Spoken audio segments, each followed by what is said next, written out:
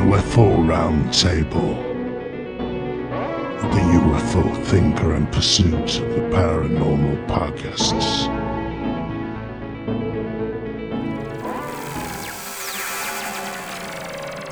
Okay, so welcome back to another monthly roundtable with myself, Frank, UFO Thinker podcast, with Ash and Greg. Hello. From Pursuit of the Paranormal podcast / UFO Identified. How are we doing, chaps? Good, very good. How are you, Frank? Yeah, not too bad. It's been a bit of a busy month, but it's nice to be back on the mic and back in a virtual room with you guys having a discussion. Are you well, Greg? Yeah, all good, thank you. Just got over COVID, so that's been a nightmare. Oh, no. All good. Yeah, recovered and back to full fighting fitness, though, hopefully, yeah? Yeah, kind of. And we're joined again once more by Dave Smethurst. How are we doing, Dave? I'm in good form, Frank. Yeah, how are you? Yes, I know you've been keeping a low profile recently. I've had people asking after you. Oh, all right, yeah. I told them you're all right. You know, you're back in the saddle, as it were. You know. I certainly am. I'm hopping on the saddle whenever I do get the chance to do so. And as you probably tell on my voice, I'm still a bit being bunged up by having all kinds of illnesses, as is traditional for me, especially this time of year. So looking forward to getting into the nicer weather and being a bit more healthy and hopefully having a bit more time to actually do pods. So, yeah, well, let's get stuck into some of the things that have been happening over this month. So I thought, first of all, we'll have a little chat about the Baghdad Phantom UAP. So I'll just go through a bit of the background information as I usually do, and then hand it over to you guys and see what you thought about it. I did talk about this on my pod, so I won't go into too much detail here, but just to summarise a little bit. So apparently this is 6 images, which are stills taken from footage which was taken north of the city of Baghdad, Iraq, on the 14th of May, 2022. The actual video itself apparently is about 7 seconds long. It's a cylindrical, what's labelled as a UAP, and it was the file was named the Baghdad Phantom. So it supposedly is shown moving under intelligent control. And it moves in kind of a straight line across the video, and that's what the stills show as well, going from the left to the right of the screen. And it's actually taken on a FLIR, forward-looking infrared, and that is a sensor system which is mounted on a US Air Force Reaper drone. Now, some important details around this as well is that apparently it was not a single event. It was part of a wider UAP event during a 24-hour period. Various different shaped UAP were apparently captured during this event series. But obviously, we don't have footage or any pictures or anything of those, but apparently this is part of a wider UAP event series. And there is talk that there was corroborative data from other sensor systems and things which actually were also picking up these objects, including thermal and radar. But again, we don't have access to all of the other bits of data from those other sensor systems. So I thought it was a pretty interesting case, brought forward by George Knapp and Jeremy Corbell once again. And obviously it set the UFO Twitter world alight with speculation. And my kind of thoughts on this, a lot of people say there's a lot of hype around these kind of cases, which is, probably fair to say. But I personally don't mind it. I like a bit of the buzz of excitement of knowing that there's going to be a case coming, and I think it's good to get new cases and it's good to get people talking. So I initially thought this just looked like a missile, but there has been a lot of discussion from some of the more kind of rational and reasonable skeptics, such as Chris Spitzer, who I've talked about quite a bit as one of those. And Chris and a few others kind of actually doubt that this could be a missile because of the way that it appears on the system. The trail at the back doesn't actually look how you would expect a missile or a rocket propulsion trail to appear. And Tim McMillan had also gone into a bit of detail talking about how the black and white thing on the FLIR footage is relative, and so it could be potentially that if there was very hot fire and things like that on the ground, it might cause hot objects to appear as not hot. So obviously there's a lot of analysis being done on this, and I think we have to bear in mind that, you know, just from a still, there's only so much you can really do with it, or a series of stills, and that if we had a bit more to this case, it could be potentially as big as the kind of the Navy videos and things like that. If the footage came out and we got some eyewitness testimony and things as well around it, it could also be a bit of a disappointment, though, if more information came out. We just don't know until we get that other information. But I was saying when I did my pod a little while ago now, if you compare it to, say, the Tic Tac, you know, the video of the Tic Tac, the FLIR video, you know, imagine a still from that, it wouldn't look very impressive. And without that bigger picture data of all the eyewitnesses and all the rest of it, it would be a much less interesting case. But I think overall, you know, the fact that we get new cases is good. And I quite enjoy the whole, you know, Twitter storm of everybody trying to solve cases and things. Everyone becomes a bit of a Sherlock Holmes. And, you know, at the end of the day, just take it for what it is. And if we get more information down the line, that'd be really interesting as well. So, Ash, I know you're raring to go there. I can see you. So what do you reckon about this one? So, I mean, the pictures are the pictures. Like you said, with a picture, you can't do much with it. It's 7 or 6 stills of this black thing, and you can't really tell what it is. I believe they do have the video. I'm not sure that's correct or not, but I do believe that they have the video, just haven't released it. They've done the stills rather than actually releasing the video.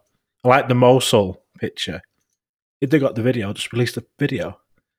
If they're giving us stills, release the video. And like when you talk about the wider sort of UAP event, without any context, it doesn't really mean anything. What else was seen? Was it in the same area? Was it similar? Was it different? So sort of just saying all this stuff is all well and good, but it doesn't really add anything to the story without any more context to it. You got Jeremy Corbell saying, and I quote, "It's 100% that the object flew under controlled flight with intelligent control." How can you say that? Unless you know what it is, there's no way that you can sort of say that's intelligent control. It's a 7-second clip, I believe. And it's just a black line going across the screen. And they saw a lot of the talk about it can't be a missile because it's showing it's cold, but like you mentioned, if the background's hotter, I mean, it's Iraq, it's May, it's going to be hot. Then if the ground's hot or whatever, then it could appear cold, according to FLIR. So, I don't know. I mean, I tried to listen to the podcast that came out about it. I gave up because it was just Jeremy Corbell talking rubbish. And I tried to give it a chance, and I really wanted to listen to it. Because it's interesting, like I say, it's interesting. It's good to see him talk about it on Twitter, trying to hear different viewpoints. But I listened to them, but the way I'm talking about it, they're just going on about other random stuff. So, yeah, I gave up trying to listen to the podcast itself. And like the puddle in Mosul, it's an image. You can't do anything with an image, and you can speculate about all the other stuff around it. But like I say, why not release the video so you can actually see how it acts? Because especially with stills, you've got a frame that can distort the image, the trail, so it could actually be something different. When you actually see the video, it appears different. It could be like something flying close to the lens. It could be debris. It could literally be anything from that still. From these stills, you can't tell anything from it, and it could literally be anything. You see a dozen of these photos, obviously not over Iraq, not from like US military drone, but you still see very similar stuff, and it is just literally just nothing. So without the video or any of this other information, then it's a bit pointless, really.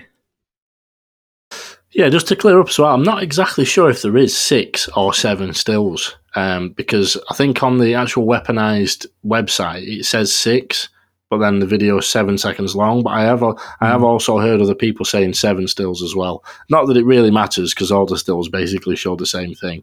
Yeah, just moving. I just wanted to throw that out there because I had mentioned it as 6, but then maybe 7. But yeah, anyway, I suppose it's neither here nor there, but worth mentioning. But yeah, we'll see what comes out of that one. I think at the end of the day, with any case, you've got to have all the information on the table, haven't you? And as much as somebody might be saying, I've got all the information and it's really interesting and here's a little bit of that information, for me personally, I would like to see a bit more of that come out, because sometimes the kind of open source investigation on Twitter it can be really good, to get answers, but it's better from that point of view, the more data there actually is, you know what I mean? Now, there may be good reason for not releasing the video, I don't know, but the more data, the better, because it helps us all to get some answers, doesn't it? There seems to be a bit of a pattern with, Cobell in particular, where it's just a little bit.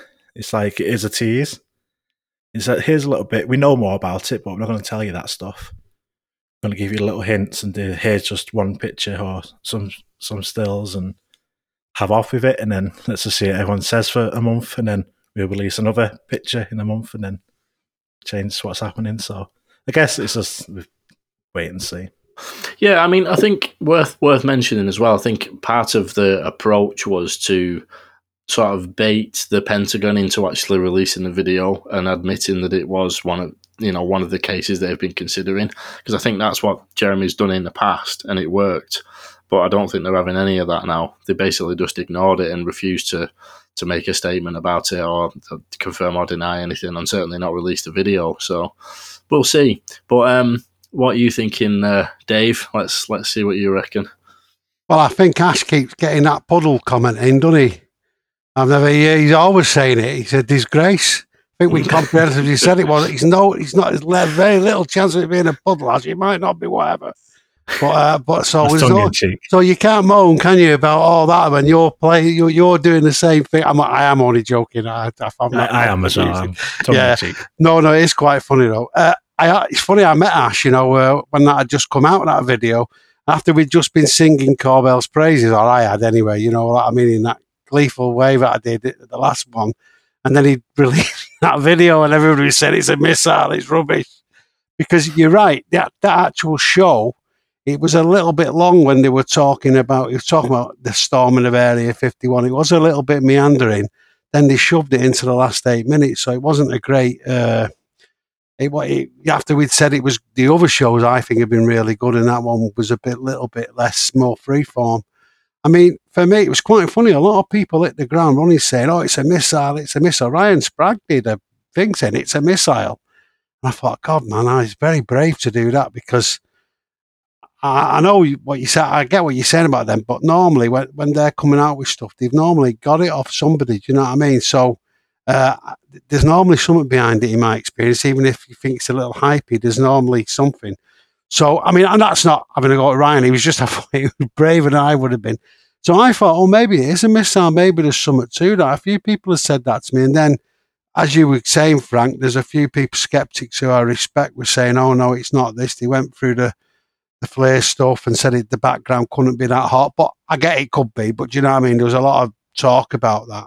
Condor Man as well, who's very good on the Twitter, he's in aerospace and all the rest of it. He was saying it. So I thought there was something to it. And you're right about that, Frank. He was sort of throwing the gauntlet down to the DOD a little bit like the other one, the puddle. Before they had the same sort of thing, because that actually hadn't been through the machine, and they were saying, "Arrow, why have you not got this?" And so there was a bit of that going on. There's a bit of chicken going on, I thought there. I think, for me, and John Greenwald got in the act as well. You don't see that. Good old John rolling up. So Susan Goff must have tipped him the wink there, because he wouldn't normally say anything, but not in my experience. So I was surprised about that. So it was all a bit weird, but I don't think, I agree with you, Ash. I don't think there's much we can say about it, really. I do think it was part of a film. I believe that. I sort of believe Knapp and them about that when they're saying that. And I've also come to the conclusion, if they're saying, if it's a source you trust, and I know there may be some issues there, but if it's a source you personally trust, saying we've got a broader video, particularly them two, or George Knapp particularly as well, because, he's a long track record, you sort of think, well, there's probably something behind it. Do you know what I mean? And I didn't know that, Frank. I must have missed that about the other shapes. Rings a vague bell. The other activity going on. That's very significant, that. I must have been nodding when I read one of the articles or something, because I didn't spot that.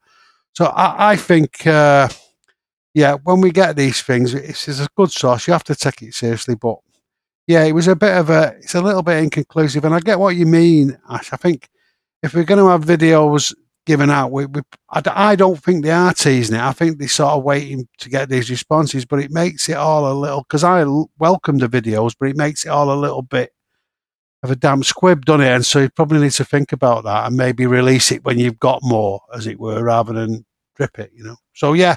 So I thought it was interesting, but I wasn't particularly jumping on my chair with the tinfoil on yet again.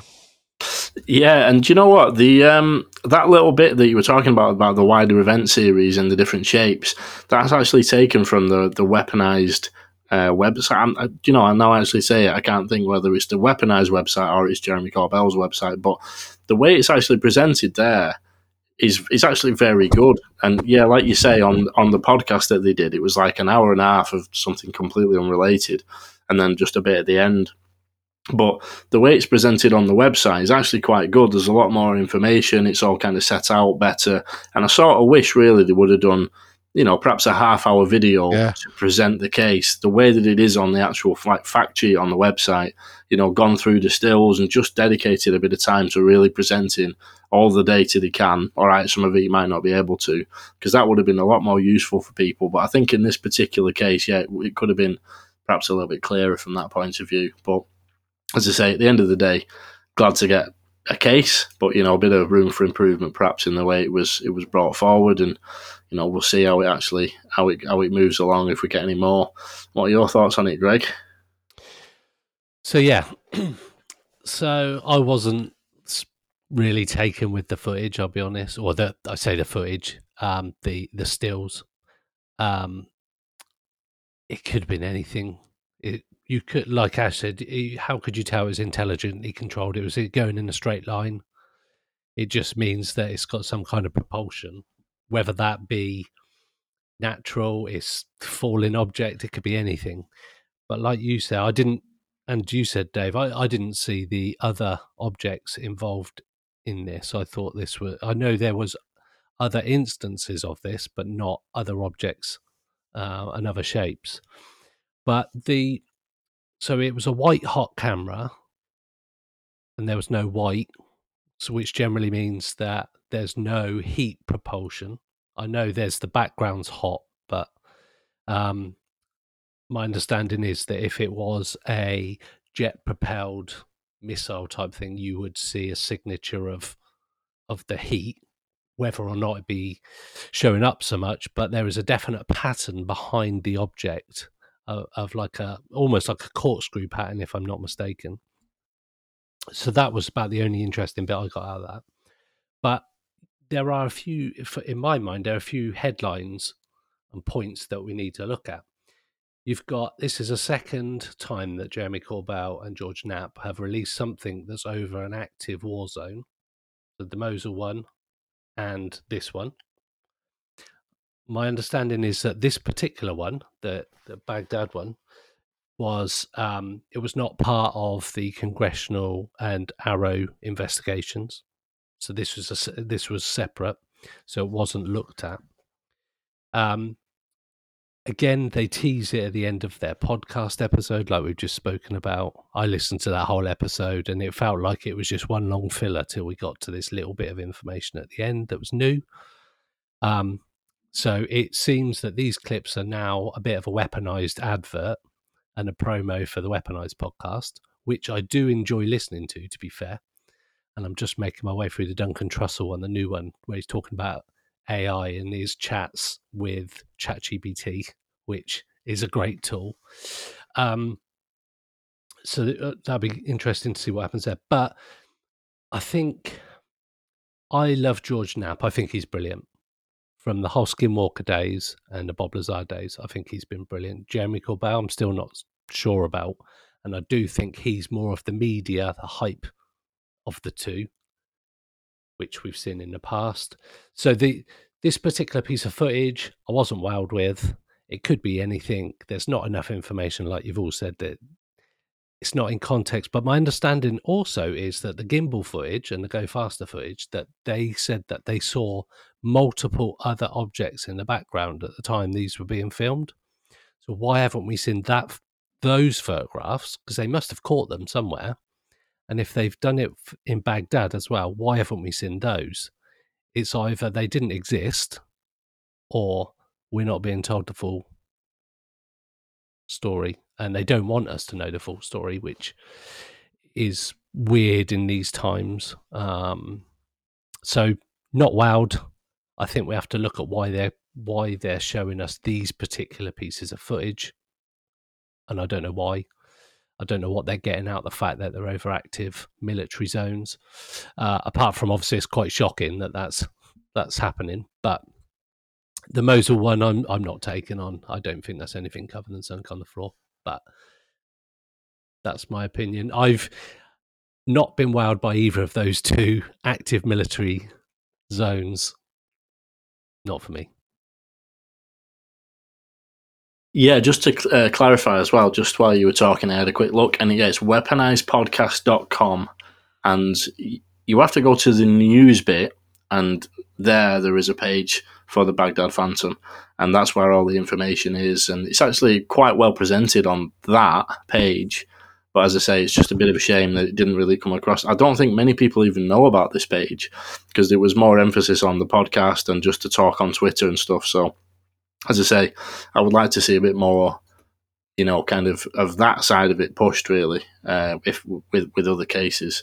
But, I think that one of the things about this case, the Mosul Orb, and any other cases, I remember going back about a year or so, there was a lot of emphasis on the 5 observables. If something was doing like a right angle turn, or like something really, it's impossible seeming.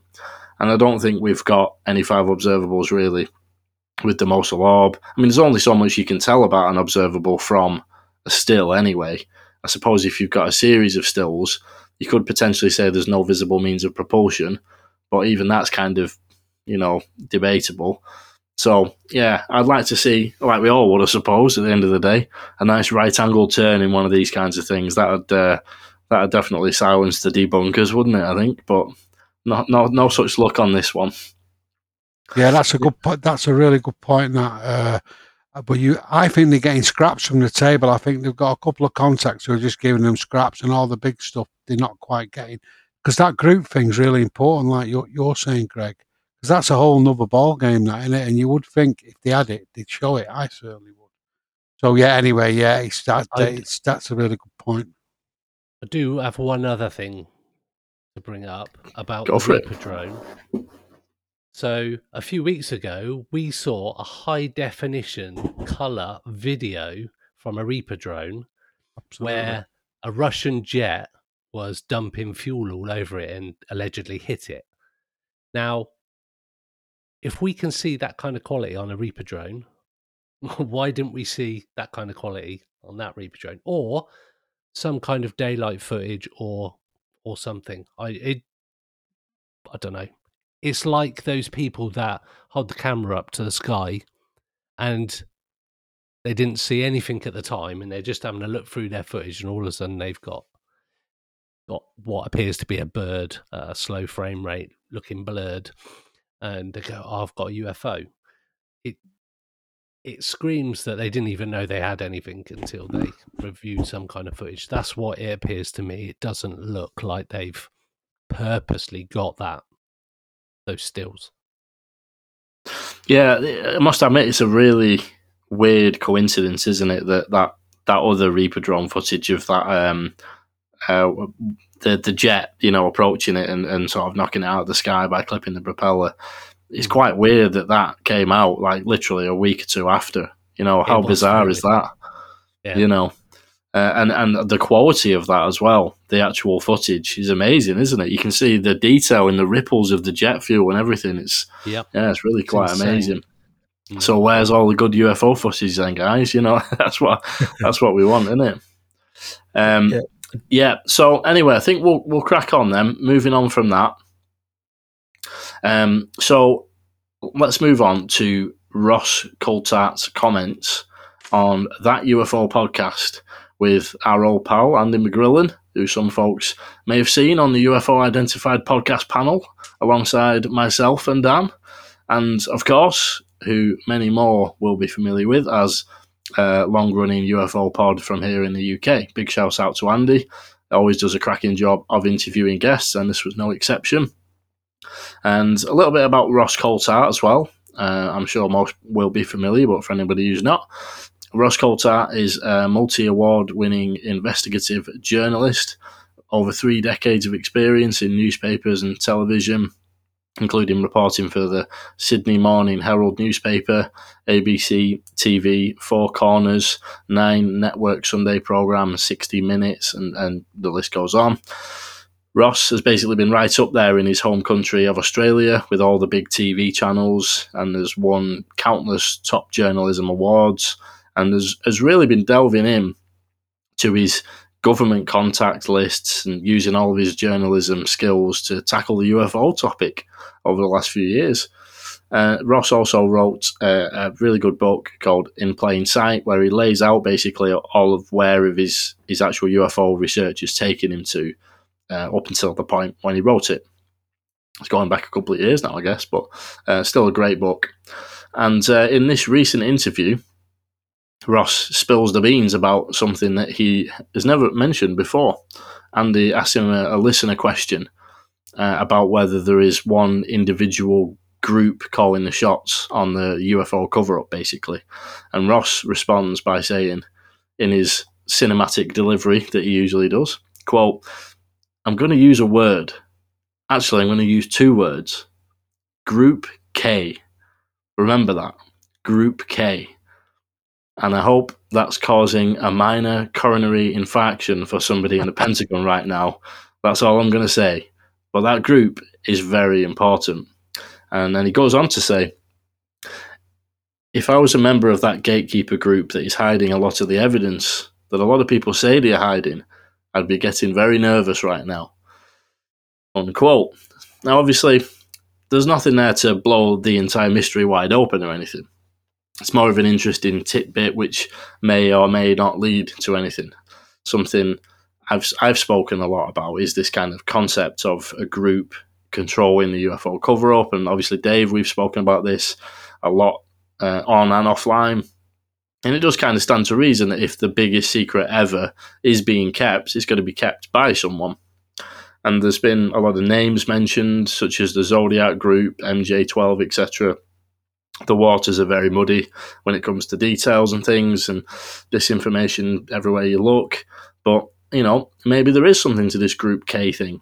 Equally, this could be a disinformation attempt, and I know Ross himself has said that he's always very wary of being told things which could be a disinfo attempt. So you wouldn't really think that he's just read an email from someone anonymous and took it at face value. He's probably looked into it. And if Ross is kind of, you know, speaking with that kind of certainty about it, it's worth considering. As with many of the things we discuss, time will tell as to whether more info comes out on it. And for now, it is just an interesting quote, but definitely an interesting quote. And obviously, again, a lot of discussion online about it and that kind of thing. So, Greg, what do you reckon, mate? Any thoughts on Ross's comments there and the idea of a control group type scenario just in general? Isn't there always a control group? It's like the New World Order. Everybody's there is somebody controlling everything. Anyway, so I saw that and I was like, Group K. I've never heard of that. I hadn't heard of it before, so I Googled a bit and Twittered a bit and whatnot, and I come up with this guy called Elliot Bloom, who is named as being part of Group K. Whether it's the Group K, I don't know.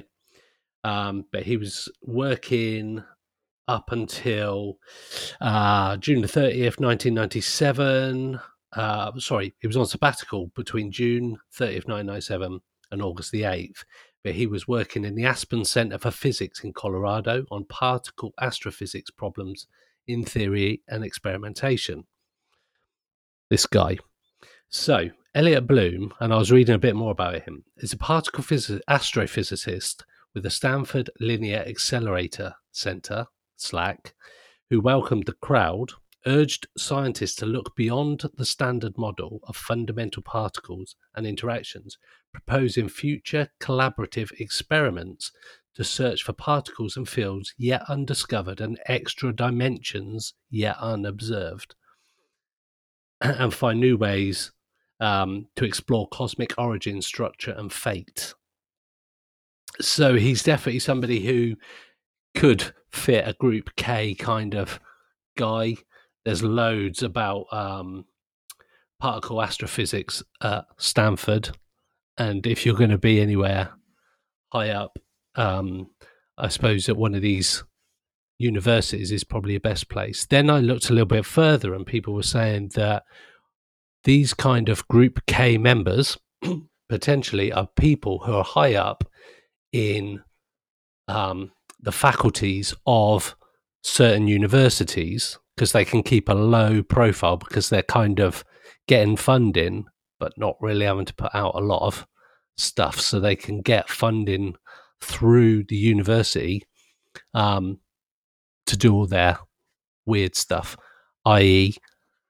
holding back information, controlling information, that kind of thing. So Group K actually appears to be a real thing, but it's a little sort of rabbit hole that I'm looking forward to going down, like the animal mutilations we talked about last time, which I've been listening to more and more about. This is another one, this Group K. I'd never heard of it before today, and I'm going in deep. It seems quite interesting. So yeah, for something I've never heard of, it seems to be a real thing. Whether or not it's them, I don't know, but interesting. Yeah, it is super interesting, and there's been quite a few people trying to dig into, various different members of the Group K since, and I think that's probably basically why Ross did it, I think he said something along the lines of that after the actual quote that I just read out.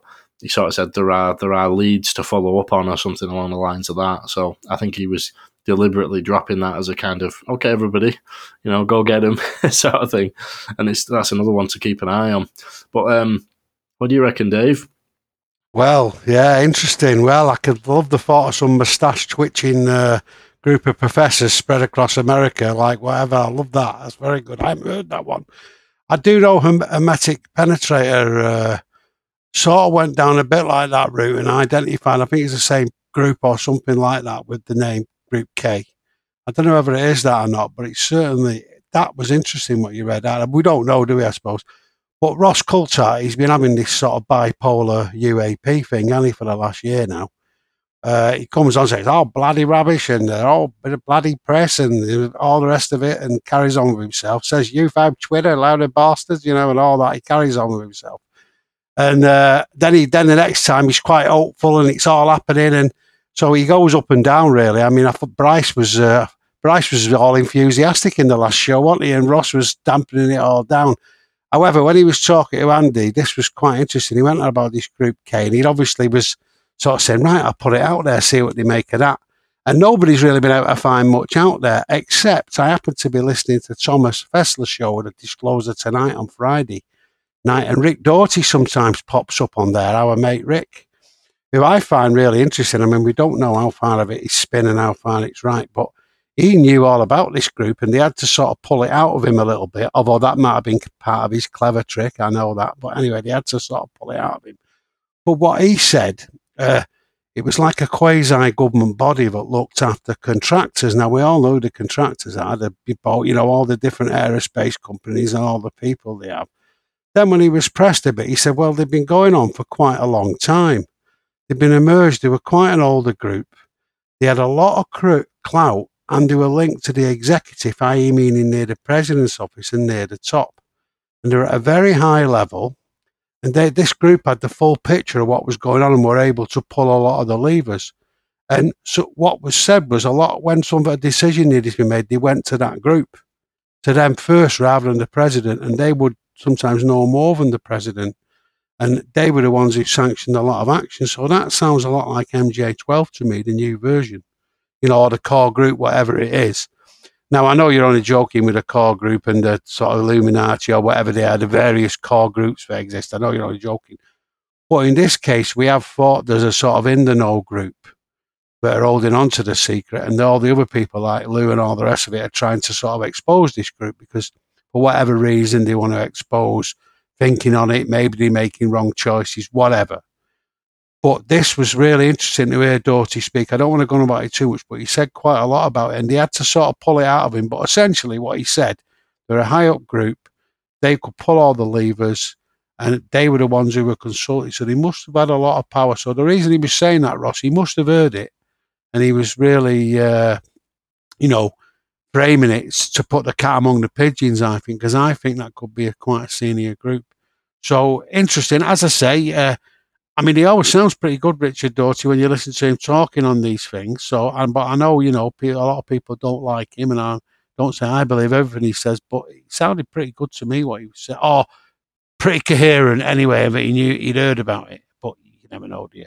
So yeah, that was great that I heard that because we haven't heard anything about it. I mean, I keep thinking a special cage, you know what I mean? Something insanely healthy, sort of, sort of Men in Black, all, dieting at all times, But anyway, yeah, so Group K, interesting. But yeah, Ross, certainly been quite interesting to listen to Ross. Quite interesting to listen to him recently. Yeah, definitely. And I kept having that mental image of Special K cereal as well whenever I heard people talking about this. I tried to avoid it, but it just keeps popping up in my head. The old Special K adverts from back in the day and things like that. But yeah, I've got a lot of time for Ross. I had Ross on my show quite some time ago, I suppose now. And he's really good, is Ross. And I think he's absolutely, he's a great bloke. Yeah, so you never know. He might be looking into it as we speak, and there might be more to come on the Group K thing. We'll have to see how it goes. But what do you reckon, Ash? Yeah, I just hear the placebo song every time I hear it. Rather than Special K, I didn't think about it, say the placebo song. Anyway, but yeah, the more you sort of hear about this information, it's starting to sound like an X-Files storyline. Cigar Man, that group of people that know what's going on, and they're kind of overseeing, letting certain people know stuff and then pulling people out when they start to know too much. That's sort of that very similar sort of thing. With MJ12 again, is going to be another MJ12 where doesn't it exist, all these secret groups. And also, you talk about the secret keeping, they mentioned the senior review group who's supposed to review all these secrets, and they know all the secrets and they choose what gets revealed and what doesn't and all this stuff. And again, the special access program, class retrievals, all this stuff coming out again. So it's interesting. But again, there seems to be a bit of a theme where it's a little bit of information. It's a little bit like, Ross Coulthard saying, here's a name, don't forget this name. He must know more than what he's telling us to say that. And he says these names and stuff. But why, if he knows more information, instead of giving a little bit of a tease, just tell us a bit more. He must know more. He insinuates that he knows more about it than what he's talked about on the podcast. So just give us this information. Stop being teased by everybody everywhere. Just here's a little tidbit, and then go do what you can with this little bit, and then obviously with this Group K, there's literally not much you can do with it until you sort of go down the Special Access Program Oversight Committee, telling us basically look into them people and sort of follow the threads from there. But yeah, it's interesting. Another possible MJ12 sort of situation where we don't really have any confirmation that this is real or the people involved. So yeah, it's what Greg was saying quite interesting about this Elliot Bloom. And it kind of does would have these sort of high level people, or sort of the old boys sort of gang, all friends, and they sort of run things off each other, things like that. So they'll do something to it. It's very, very teasy again. With don't forget this name, don't forget this name. Just this Group K. It's just a title or something. Here you go.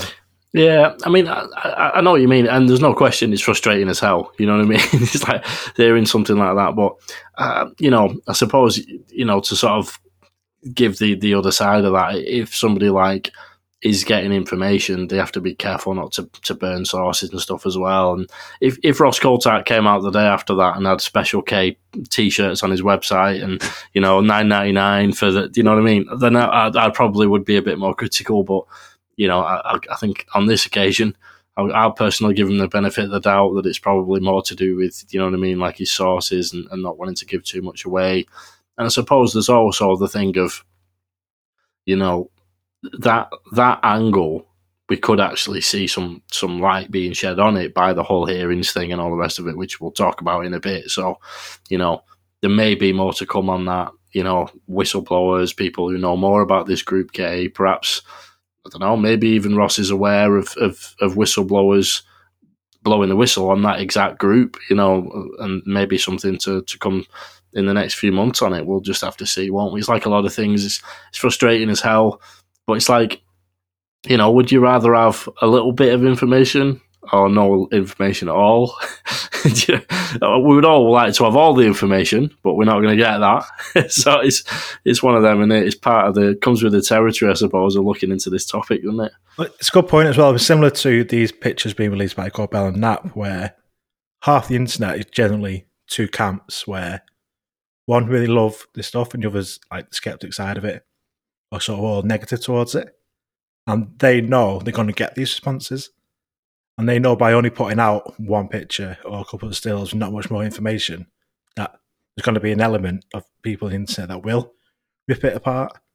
So, but they know it's going to happen, but they still put it out there. Yeah, I mean, it's hard to see sort of the aims, really.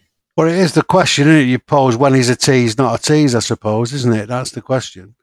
And I think it's a little graduated, isn't it? I mean, I've seen much worse than the Corbell and that when putting stuff out. People who are blatantly putting stuff out for clicks and really going for it, and they're proper drama merchants, you know what I mean?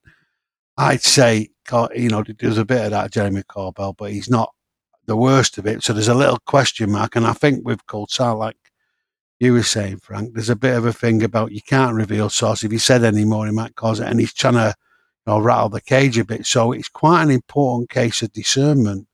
And it's an interesting point, though. I'm not dismissing that because it might be a tease and we've got to look out for that. The trick is not to knee jerk against everything being a tease, but equally being skeptical, because you're right about what you're saying, but it's not just some cobblers to get a lot of clicks. So I think listening to that now, I've just thought, yeah, I've got to be quite discerning and think about the person and what the track record is. So just on that, if you make something that divisive, like Ash says, you've got like one camp is just saying love it, one camp hate it, or whatever. The algorithms that social media work on is based around almost like conflicting comments. So there's people, some of these top influencers, there's a guy called Aaron Lambo. He puts up stuff online and the comments are filled with hate, like hate for what he's doing. He's like a bodybuilder pushing his own like products and stuff. But it's just like, you're just giving me attention. The algorithms love me and I get hundreds of thousands of views of my stuff.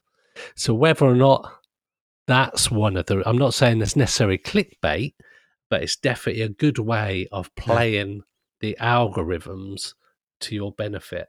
You can create a discussion that's so divisive. That is what keeps the whole churn of algorithm back in your favor.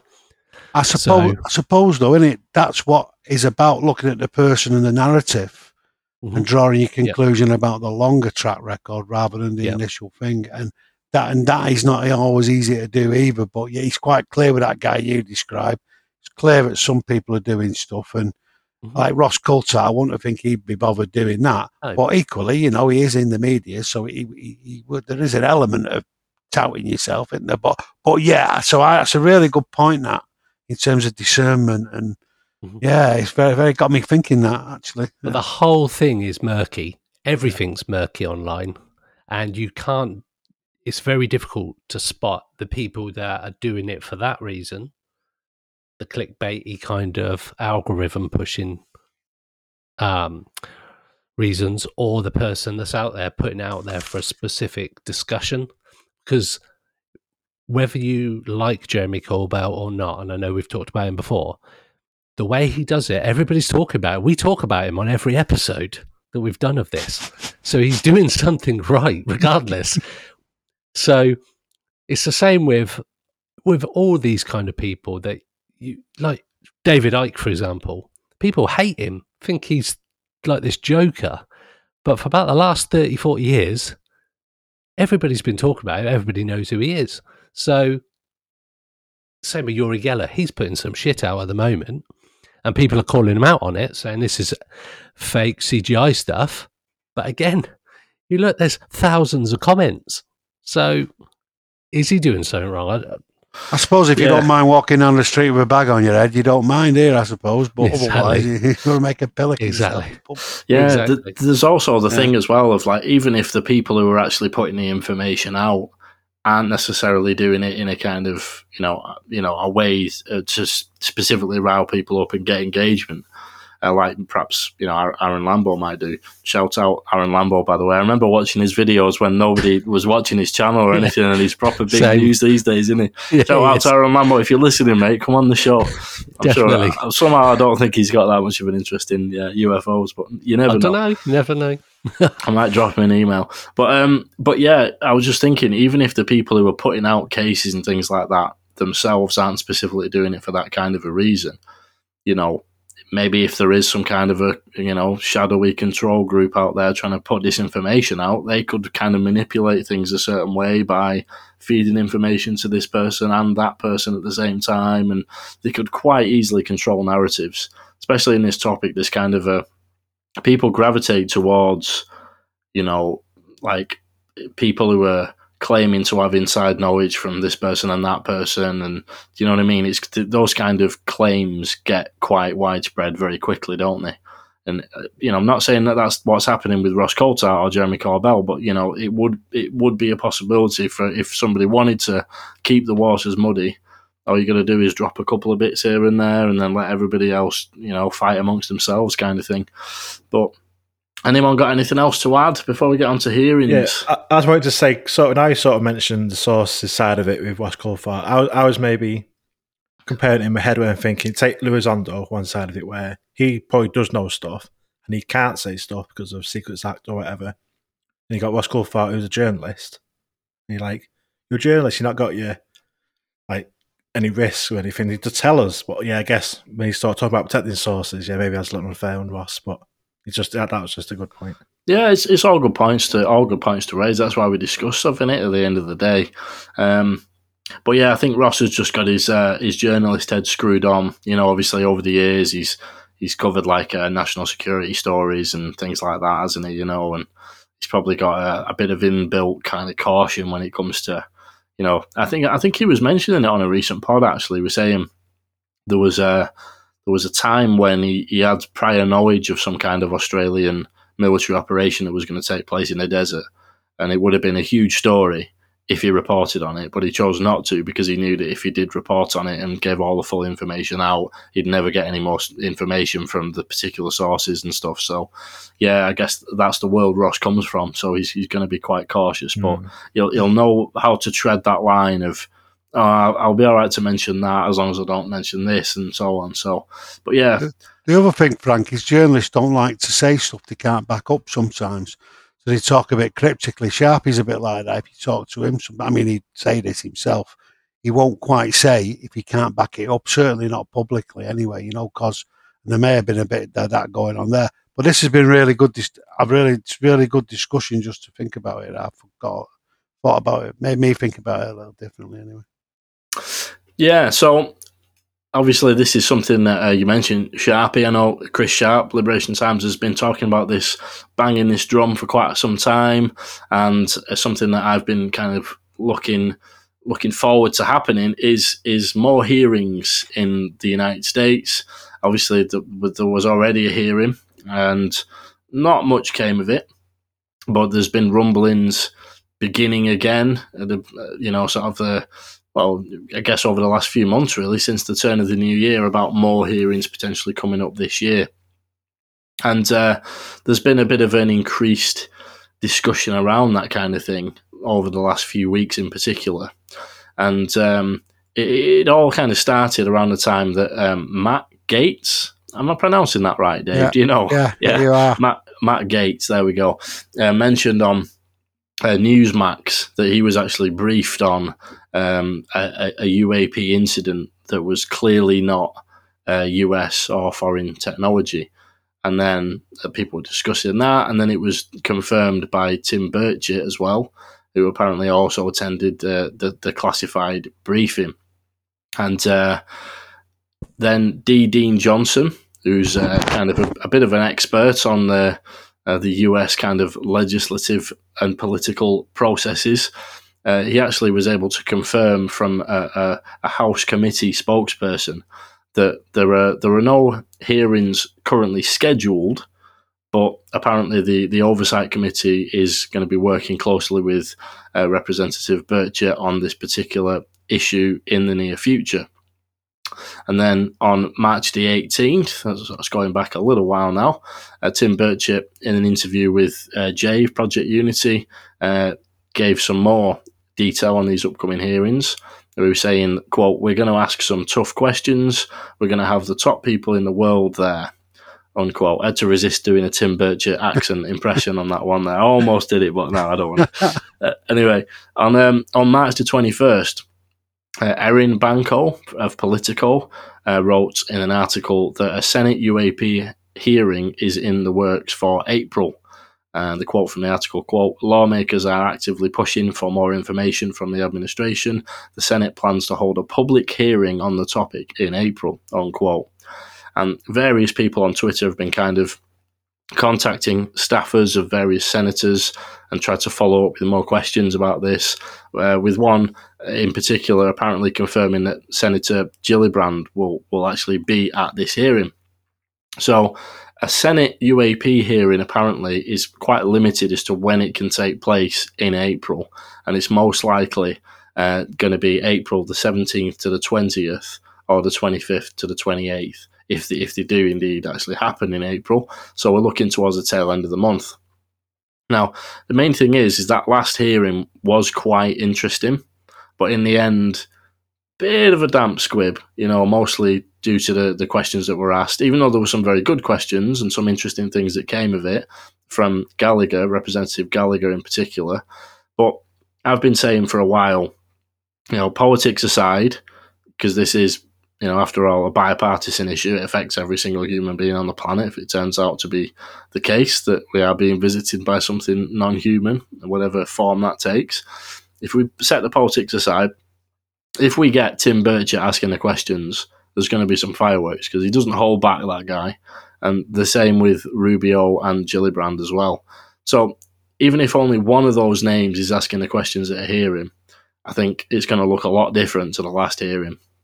So it'll be very interesting. And if it does play out as expected, we're going to have a lot to talk about on the next round table.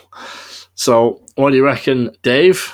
Any thoughts on upcoming hearings in April? Think we're going to see it? And what do you reckon it's going to look like? Well, I have, Frank. Well, you've got a good list there. But, I mean, Tim Burchett said he's been promised hearings by the McCarthy, is it? The leader of the House now. So it says he's definitely booked in. I mean, I think the theme of this overall is pressure. We've seen it since Christmas. People dropping hints, people talking about stuff, talking about RV programs, starting from Chris Mellon onwards. We were talking about that on the 30th of December, if you remember, on the round table. We're starting onwards. So we've got the Liberation Times. They did a piece on aerospace companies doing reverse engineering. Then you had Tim Burchett and Matt Gaetz, Batman and Robin, standing there at the Air Force Base. Apparently they went down there, they demanded to see the footage, then they had to make a call, the Air Force Base, to whoever in the Pentagon, and then they said, let them see it. And this footage was very close to the cockpit, apparently, and flying around doing the manoeuvres that we haven't seen from the videos we were just talking about, 5 observable manoeuvres. So that was pretty mad. And from the sound of it, he was really going on, Gates. I mean, he's a very controversial person, him. But anyway, bar that, of course, like you say, bipartisan. I won't go into that, but certainly they were both pretty convinced there. there's loads of people saying he's coming. The consensus, the most common rumour and consensus, I would say, is the Senate Armed Services Committee are going to do one, and that'll be Rubio and all that answering the questions. It'll be pretty hard hitting. And the Congressional do one, the Oversight Committee, and Tim Burchett's on that. So the oversight's the money and how they're spending it and monitoring it. So it could be a bit of a pincer movement, and the thinking means that there might be some others. So one of the theories that there's going to be quite a focus on balloons and all the rest of it. Yeah, that's the fear. But we've taken down this route again, and then we have the similar Bray type performance with either him or somebody else go, talk about the balloons, nothing to see here, and we're all disappointed again. But the feeling is it's going to be much more substantial now. My old mate Rick was talking about this as well, as you know, and he was saying that him and his group, he does a disclosure group, apparently, as he says, linked to Rubio, and nobody's denied it from Rubio's staffers or camp. They've been asked to prepare a number of questions along with other groups. He sent in 60 questions, he said, about specific things, which would indicate to me, if that's true, and he's not ballooning, he's, that's basically, they're going for it again. Just on the Doughty front, because I won't mention him again, I promise. But he also said on the same show that 3 Air Force colonels come to him and his group and said they actually had recovered all the wreckage from them things, and they were flying about, changing height, hugging the ground. So they were certainly pretty weird. And Chris has done another story, Chris Sharp, Liberation Times, done another story, talking about that as well, and talking about the Air Force not releasing the pictures. So it makes you wonder. Now, I don't know if we know about that, but he said there's 3 guys come forward and he's passed them on to Rubio's office. So I'm sure we'd find out about that at some point. So, as I say, there's also, you've got the Jay Stratton stuff and Travis Taylor, who came out last time saying, well, what Bray said about the hearings, about the sightings of swarms on the USS Russell, that wasn't accurate, and they didn't know they were being recorded, but that was what was said. So another knock to the confidence there. And George Knapp talked about ORSAP, what a massive program it was, and all the information, and all the people like Lou and all that lot knew about this program, just couldn't get at it. So the context around these hearings and what we're actually hearing around them and what could come up and the pressure, it could be pretty big. But again, we've marched up this hill, as I'm sure Ashley will tell us, and we haven't, as you've said, Rash, quite rightly, and things don't transpire. But it does seem like all points are converging on these hearings. So if we get a tenth of what we think, it might be pretty good. Yeah. Yeah, as I say, I thought the last one was pretty interesting in general anyway. Probably sounded a little bit negative on it a minute ago when I was mentioning it, but it was still pretty big. Things like the Wilson memo being brought up, and they mentioned about Malmstrom and all that sort of thing. And obviously there's been a lot of, things that had a knock-on effect on as well. And that was with not really too probing questions. So as I say, imagine you get the type of folks that you were just mentioning, Dave, asking the questions. It's going to be a bit of a different story. But what do you reckon, Greg? Have you got any thoughts on that, mate? Only that they need to ask the right question to the right person. Because you can ask the right question to the wrong person, and your expected response from them is going to be somewhat different to the right the right person. So I think it depends on the type of questions and what they want to get out of this hearing. If they are just trying to make sure that the money ticks along, then they'll put people up there that can just muddy the water a little bit, I think. If you can get somebody up there that's actually got a knowledge from decades worth of work, and you ask that person the right question, that's when I think it could be interesting. So I know we've talked about the weaponized podcast, but there's a guy that keeps coming up through all of my time in UFOs and strangeness and all that kind of stuff. It's Colin Kelleher. I know he's a very intelligent guy. I've been following his work since he did the Hunt for the Skinwalker and all his work before that with NIDS as well. So I came across a NIDS website years and years and years ago, right at the start of the internet. And the more I listen to him, the more I feel that he has had part. He was in ORSAP. He was part of NIDS with Bigelow. He's been part of Skinwalker. He's been part of all of these projects. And he definitely knows his stuff. Now, I think if they were to ask somebody like that, or get somebody like Commander Favre up there and ask a question of somebody that has intense knowledge of stuff, not just somebody who's been head of a committee somewhere a long way, but somebody who's had in-depth knowledge of things for years, I think the right question asked to the right person will get the right answer. It's like if you've watched iRobot, I was thinking about this just before I started speaking. So on iRobot, Will Smith at one point has to ask this hologram a question to try and find out what's happened at this particular situation. And he keeps asking all these questions, and it's not till he asks the right question. And I think the hologram says you need to ask the right question. And as soon as he asks the right question towards the end of the film, he gets the answer he's looking for. So I do think the right question to the right person will at least get us somewhere. Who the right person is and what the right question is, I wouldn't have a clue. But that's just from my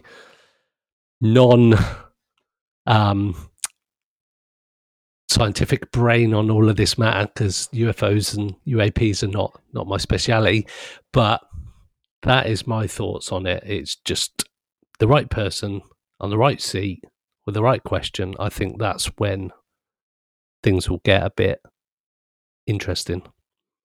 Yeah, it's a really good point, actually. I was mentioning about the people who might be asking the questions, but it depends who they're asking the questions to, doesn't it? Like if and do you know, I think I actually looked into this round about the time of the last hearing, who actually gets to choose, because obviously it was Moultrie and Bray last time, and who actually gets to decide who the officials are.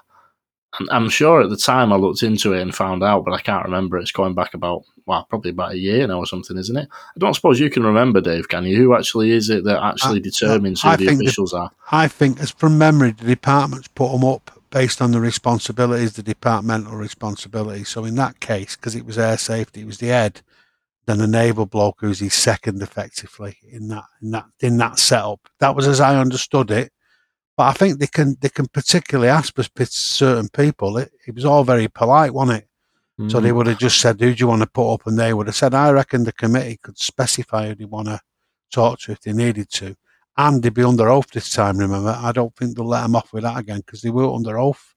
That's correct, yeah, and that's the thing as well. It sounds like, from what I was talking about earlier, it's not just a case that, Tim Burchett puts in a request and, we get what we're given. It sounds like he's actually working behind the scenes to put this together in a certain way. So, and obviously plenty of other people as well as Tim Burchett. So, be very interesting to see how it plays out.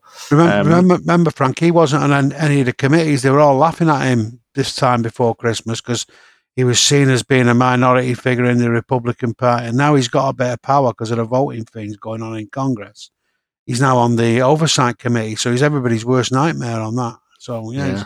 And how the worm has turned for him. Yeah, exactly. What do you reckon, Ash? I mean, yeah, I can only really echo what you've all said, really. Been crossing off my notes as each thing gets mentioned. But yeah, I mean, yeah, so I won't go into too much. But the point Greg made about the right questions, right person is really valid. And I think that will become what we see.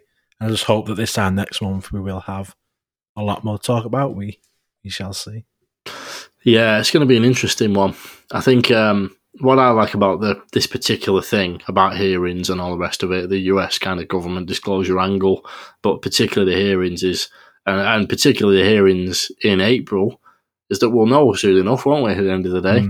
There's a lot of things that we discuss where it's like, we'll have to see how it pans out. But with this one, this is one of those that we can actually come back to in a month's time at the next roundtable, actually, and see if it happened. At the end of the day, we don't need any guesswork on this one. It's one of those happy times when we'll actually know definitively whether or not it'll happen. And this time next month, we will know whether or not that actually did. Obviously, things can change behind the scenes. It may end up not being in April, it might be in May or something instead. But, we'll know whether or not it happens in April this time next month, and we'll have either not a lot to talk about or a lot to talk about. And it's quite fascinating, actually, to think from one roundtable to the next, all hell can break loose, can't it? It's mad how that can work in just a month.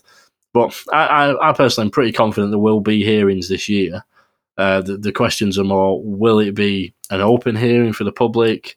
What type of questions will get asked, whether there'll be anything actually significant that comes out of them. But yeah, this is one of them where we actually will know that, soon enough. But I think we were possibly talking about a couple of other bits, Dave. But do you know what? I think it might be best we'll save them and we'll do a bit time. We'll do a bit of an episode.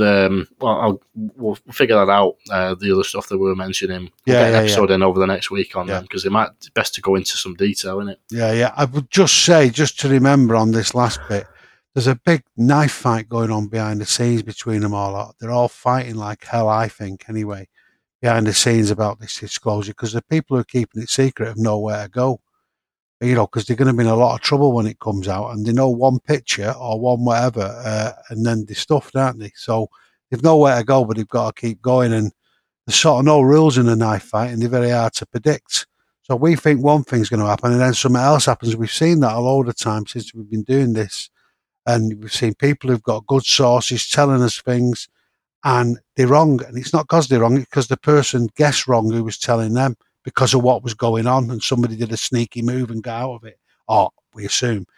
So I think that's what we need to think about with all this. It could all change on the roll of a dice, and the reason that knife fighter thing keeps coming in my mind, I can just see it.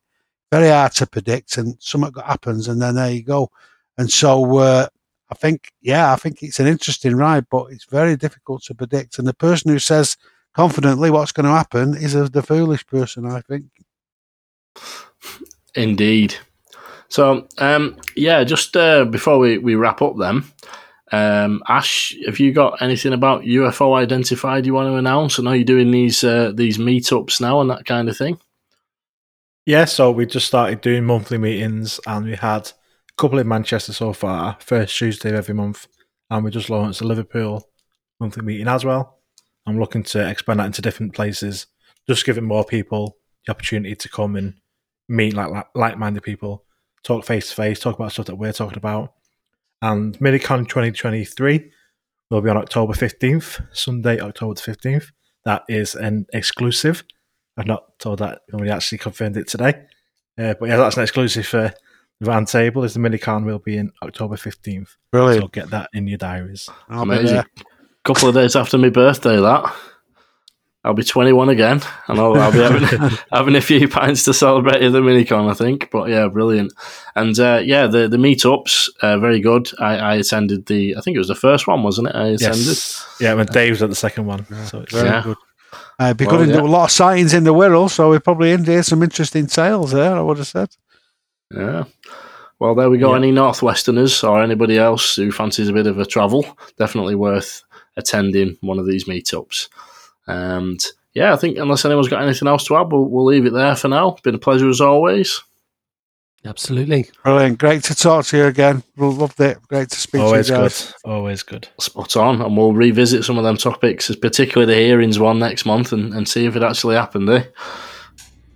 All right, everybody. See you next time. See you later. Cheers. UFO Roundtable. The UFO Thinker and Pursuit of the Paranormal Podcasts.